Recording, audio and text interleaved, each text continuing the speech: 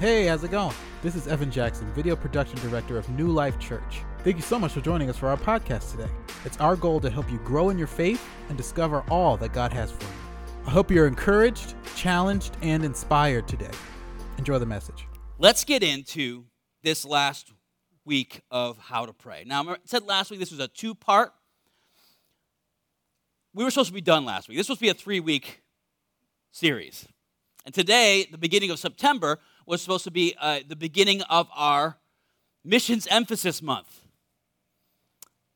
And we'll kind of touch on that at the end of this sermon. But it just couldn't happen. We had to, and I'm almost a little nervous about this particular sermon being how we end things.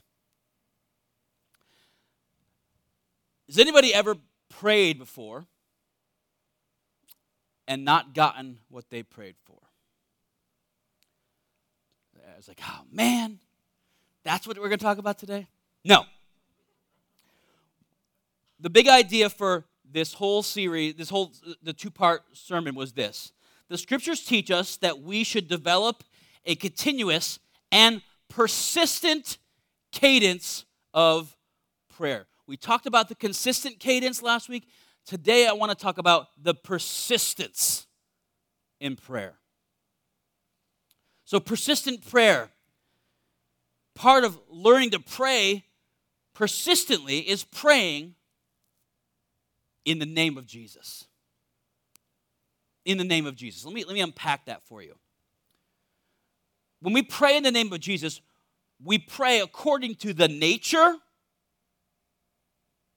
the character, and will of God. In John 14, 13 through 14, Jesus gives us a broad invitation to pray and to ask our requests in his name. John 14.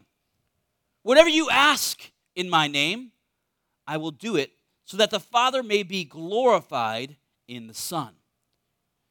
If you ask me anything in my name, I will do it. That is an incredible statement. Okay? That is a statement that has caused a lot of problems because it's so big. It's such a big statement. What did he mean by that? Well, go back to the definition of praying in the name of Jesus. Praying according to the nature, the character, and the will of God. The phrase in Jesus' name is not some divine magical phrase or incantation that you insert at the close of your prayer to get whatever you want. In Jesus' name is not the Christian version of open sesame or abracadabra. It's not. Praying in Jesus' name means praying according to the nature, the character, and the will of God. 1 John 5:14 says this. This is the confidence we have before him. If we ask anything according to his will, he hears us. And if we know that he hears us, whatever we ask, we know that we have what we have asked of him. So the praying in the name of Jesus and in the will of Jesus are synonymous. So praying in Jesus' name is not the required closing of your prayers, but a way of praying for things that will honor and glorify God. The reality is that God does not say yes to every one of our prayers. Obviously, some prayers are selfish and not in alignment with the nature and the character and the will of God. However, why do many prayers seemingly go unanswered that appear to be in alignment with God's will? Like, you might say, yeah, I get this. I understand that, if I ask, for something that's against God's will, he's not going to give it to me. That'd be selfish. But why do the things that I feel like are, right in line with the will of God, why are those not being answered? We all have stories of unanswered prayers. Healing, reconciliation of relationships, financial needs, wayward children, etc. Now, there's a whole bunch of reasons for this. Let me just break a couple of these down for you, because I think there's a misunderstanding here that we need to kind of rectify. When it comes to our health, we often ask God to heal us, yet we don't take care of ourselves. Okay? We don't eat right. We don't get enough exercise. We don't get enough sleep. We put things into our bodies that are bad for us, and we get upset with God when we don't feel good, when we get sick. It's like praying over dinner. Dear Lord, bless this triple cheeseburger with bacon on it. Make it good for my body. Change the reality of what I'm eating that is created to destroy me. Somehow, the molecular structure should change and make it broccoli after it passes my palate. After. I think you see what I'm saying here. We have some responsibility for our health. We do. And we in the West are not great at that. All right? So yes, should we ask for God for help for our sick? Yes. But we have some responsibility to that as well. How about reconciliation of relationships? God, reconcile this relationship. God, reconcile this relationship. Okay. That's a really good prayer. The very definition of a relationship is that it includes at least two people. Two or more people. That's a relationship. Though you may be right with God and ready to reconcile, the other person may never come to that place. You can't force people to reconcile, and God doesn't force people to get right with Him. Do you see what I'm saying? Again, there's human intervention into that reality. We got to be careful that we don't assume that God is just going to change the will of somebody to answer our prayers. Okay? How about financial needs? Well, I always heard this before. He's got cattle on 1,000 hills. When's the last time you asked for a cow? Who's got, where's the money? Show me the money. Let me just give you a wake-up call here. Most financial struggles don't happen overnight. They're at the end of a long line of bad financial decisions. Yet we so often want God to fix our money problems now. God, I did so many stupid things. Fix it now so that I can continue doing stupid things. We don't want to deal with the consequences of our bad choices. Therefore, we ask God to escape hatch us from a lifestyle that is not healthy. Okay? When it is not a money, see, the problem is you might not have a money problem. You have a you problem. You have a you problem. Never give somebody who's bad with money more money. That's the worst thing you can do for them. It's like giving a drug addict drugs. Never give somebody who is bad with money more money. Try to help them to develop the ability to make and maintain money. So, you have a you problem, and that takes longer to fix than a money problem. Okay? Now, this is a touchy one. Wayward children. Wayward children. Again, there's a level of autonomy that limits God's intervention. People are like, whoa, did he just say that? Yes.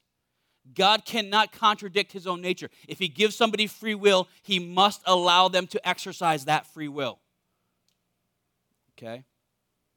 The only thing we can do is ask for forgiveness for any part we played in pushing them away or alienating them from the faith. That's a real thing. If your kids are wayward, it might be your fault, in part. So ask God to forgive you of that. And then maybe ask them to forgive you of that. Okay? That's what you can do. Then pray that God would put people in their path that will present the gospel to them in a way they can receive it to bring healing to their wayward souls. God's desire is for your children, your older children, your wayward children, to be in relationship with him. That's his desire. But he's not going to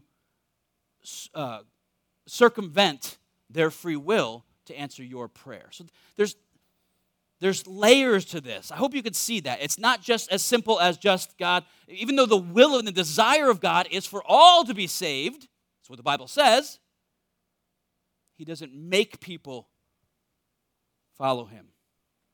But I'll tell you what, there is power in praying parents. I can tell you right now, there's nobody outside of God who loves that kid more than a parent. And when that love is exercised in prayer to the one who's the only one in the universe who loves them more than you, there's power in that. There's power in this, so don't give up. Be persistent. That is where persistent prayer is needed. Jesus teaches in Matthew 7, ask and it will be given to you. Seek and you will find. Knock and the door will be open to you. For whoever asks receives, and the one who seeks finds, and the one who knocks, the door will be opened. In this passage, Jesus assures his disciples that God welcomes prayer and urges them to come to him continuously and persistently. This is emphasized by the present progressive tense in the verbs that the passage uses, and would be probably better read this way. Keep on asking, and it will be given to you.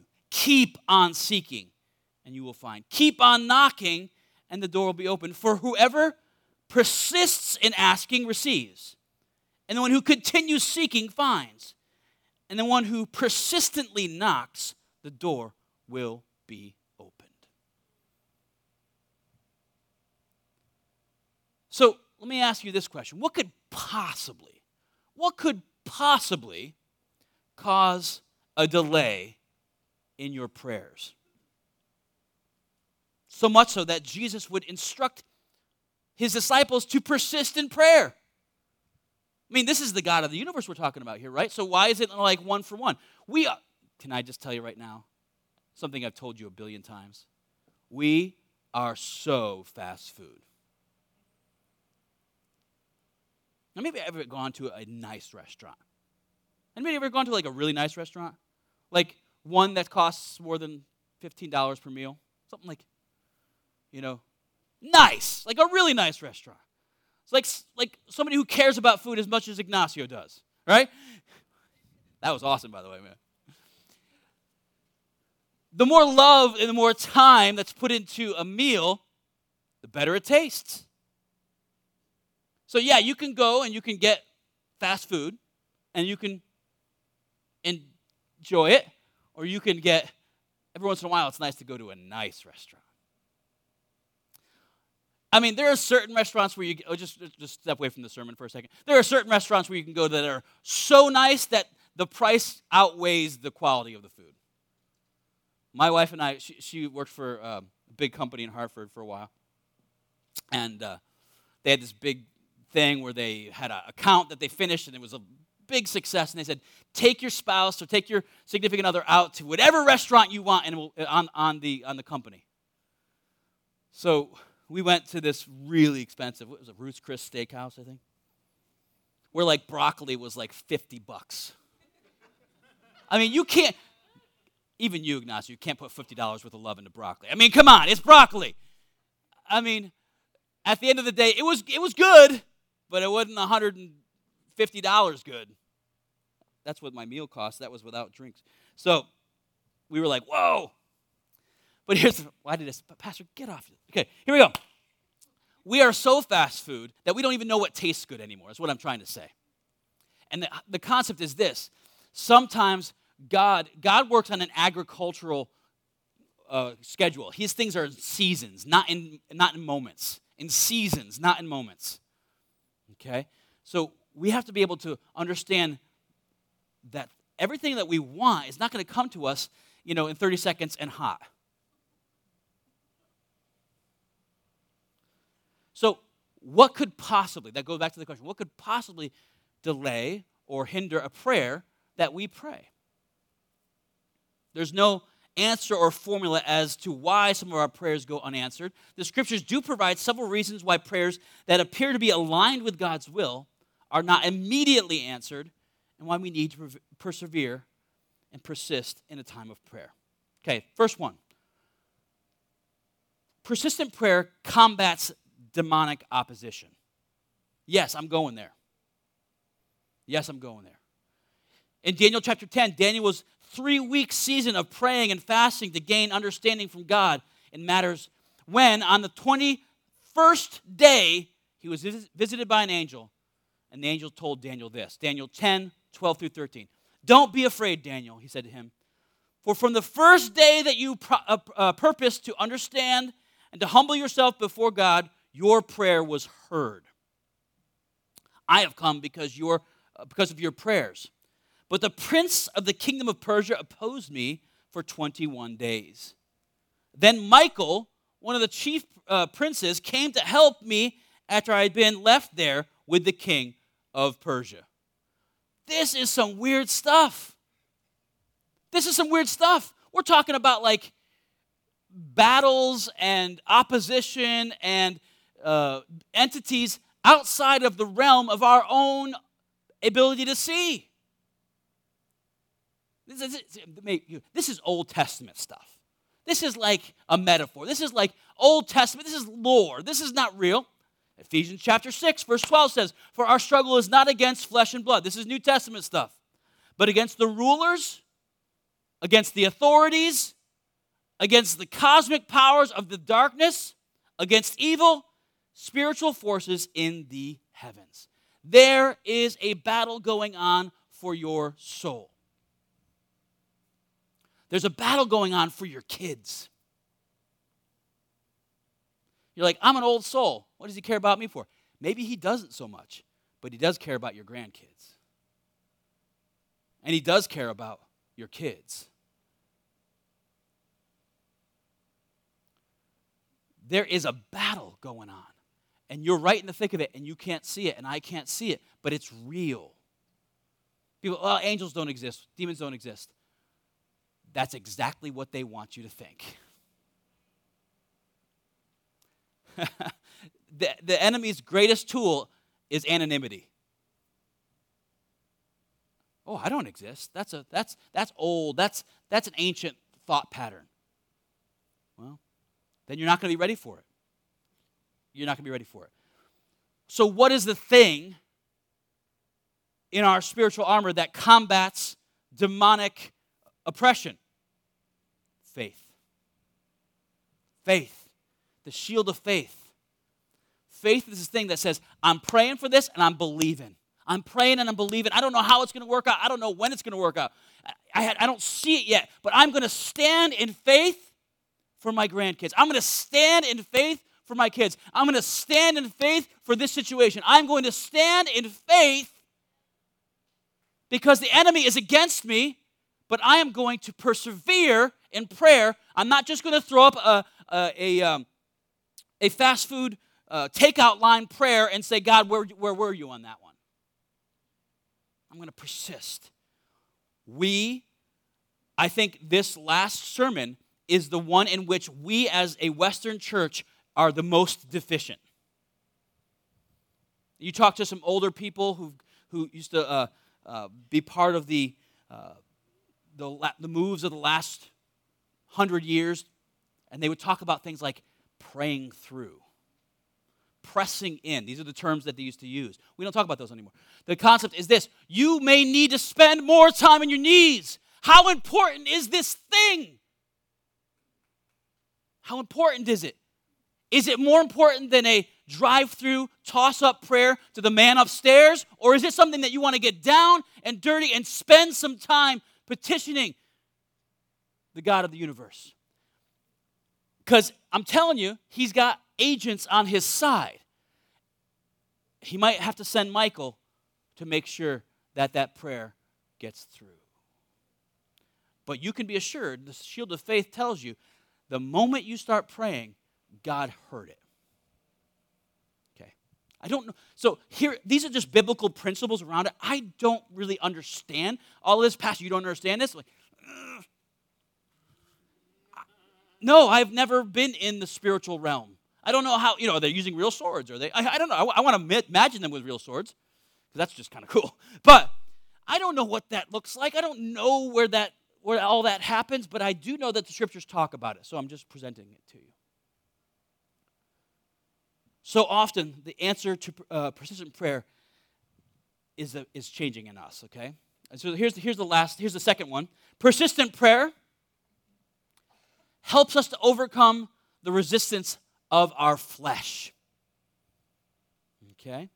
God does not merely override people's will to answer prayer. So I have high cholesterol. Hello, my name is David, and I have high cholesterol. Hi, David. No, I have high cholesterol. I could get, God, take away that cholesterol. Take it away. Just take it away, God. I could persist in that prayer. But if I don't change my diet, he's going to be like, eat a carrot stick every once in a while, Sangster. Right? It helps us. So persistent prayer points out our weakness. God does not merely override people's will to answer prayer. God rarely forces a person to do something he or she does not want to do. The kingdom of God is not ruled by a dictator. Satan is the one who manipulates and deceives people. God's nature is to influence us by drawing, inviting, and wooing us into his will. So spending persistent time in prayer will bring you more often into the proximity of this God who's wooing you and encouraging you and trying to bring you into his will. I'm going to tell you, 95% of your problems are you. Just like 95% of my problems are me. But he's gracious enough to take our prayer time and say, hey, we need to work on this. Yes, I care about you, I love you, but you have some responsibility here. As humans, we can resist the work of God. In the book of Acts, Stephen declared, Acts 7:51, you stiff-necked people with uncircumcised hearts and ears, you are always resisting the Holy Spirit. As your ancestors did, you do also. You can resist the work of the Holy Spirit. So persistent prayer helps us, shines a spotlight on us when it is us. Maybe it's not you at this, not everything is you. Only 5% of it is not. But if it is us, it shines a spotlight on that. And that time with God is important for that. So often the answer to our persistent prayer is changing us. So finally, the last one, another reason why we are all to be persistent in prayer is because of divine reasons. Now, Pat, you're like, Pastor, this is a cop-out. This is a blanket statement. And you are right. Sometimes our prayers are in Jesus' name, yet God's timing to answer those prayers is not yet come about. We must leave room in our prayer life for the sovereignty of God. For the sovereignty of God. You may think you know the best thing for you, and you may be absolutely wrong.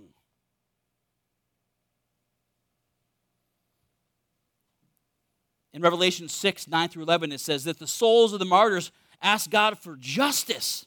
Justice is not a bad thing. How many people would want justice? Unless you're the one who did something wrong. Then you want grace. Ha ha, it's true. Oh, justice for everybody else, grace for me. I didn't mean to do it. Give me some grace. No, but justice is good, that we want justice. And so the souls of the martyrs are calling for justice to God. But God told them to wait a little longer until his purposes were fulfilled. Interesting. You would think that would be a direct one-for-one answer. God, give us justice. You got it. There's the martyrs. They deserved it. They got killed for the faith. give us justice. Boom, justice, right? Nope. Wait, you got to wait. I have a greater purpose in this, and you're going to have to trust me on this one. That's the sovereignty of God. So, the conclusion to this concept is this. For this week, what I want you to work on is this. Okay? Last week we told you to stop saying amen. Well, you can start saying amen again. It's okay. This week I want you to keep asking, keep seeking, and keep knocking. Continue to persevere in prayer this week for requests that have yet to be answered by God. Just keep going there. And then while you're there, while you're in that persistent moment of prayer, remember that you are in a spiritual battle. Remember and see if God doesn't shine a spotlight on something in you that needs to shift. Just be open to the possibility that you're not perfect. That it's not God that needs to shift, maybe you do. I'm not saying it always is true, but just be open to that possibility. Let God shine spotlights on things in your own life that could be better when it comes to this situation. And lastly, pray that God's will be done. At the end of all of this, we want God's name to be glorified more than we want our situation to rectify. We want God's name to be glorified. It's not about us. Remember we talked about it. It's not about us. I remember that one passage Paul's talking about. We always use this passage, but the concept, he said, he was basically bragging in his letter. He's like, I'm awesome. Like, I'm so awesome that God had to send an evil spirit to test me to keep me humble because I'm that awesome. That's what Paul's saying. And he goes, I prayed 3 times for this infirmity. He calls it an infirmity. This infirmity to be taken away from me. And God said, nope. My grace is sufficient for you because my strength is made perfect in your weakness. So then Paul goes on to say this. So I boast in my weakness, in my infirmity. Why does he boast in his infirmity? Because he wants God's glory to be shown more than he wants this thing to go away. So that leaves room for the sovereignty of God. Okay? So when we find ourselves at the place where the prayers that we're praying, the intercession that we're moving in doesn't happen as quickly as we want them to, persist. Keep a cadence of persistent prayer. Persist. Press in. If it's that important, spend the time for it. If it's not important, then, and you're just throwing up fast food, drive-through prayers, then don't get on God's case about it. If it's important, put the time in. You'll be shocked at how many times you have to push through demonic things. You'll be surprised at how many times God's going to reveal to you that it's not a him issue, it's a you issue. And then at the end of all things, our goal has to be that God receives glory. That God receives glory. Lord, I pray that you'd help my brothers and sisters to absorb this, to allow them to meditate on these concepts as they go about their week. God, faith is the essence of things hoped for. God, I pray it's the evidence of things unseen. So, Lord, we pray in faith, and we continue to pray. We continue to seek. We continue to knock. And our faith is not in some magical prayer or incantation. Our faith is in the God of the Bible, who has told us through his word that he loves us, that he cares for us, that he wants the best for us. That's who we're praying to. So God, I ask you to be with my brothers and sisters today. God, if they're discouraged because of a lack of answer of prayer, God, I pray that you would minister to their hearts and that you would show them that you help them not to be discouraged when for 21 days nothing happens, because on the day 22, the angel shows up. God, I pray that you would help them to understand that sometimes your answer is no. My grace is sufficient. So, Lord, we give you our prayers in the full knowledge that you are sovereign, but not only that, but you're a sovereign God who's professed his love to us. So we thank you for this gift of prayer. Help us to utilize it to its greatest extent and never to take it for granted. In Jesus' name, amen. Amen. I hope you enjoyed our podcast today. To find out more about New Life Church or to plan a visit, go to our website at discovernewlife.org.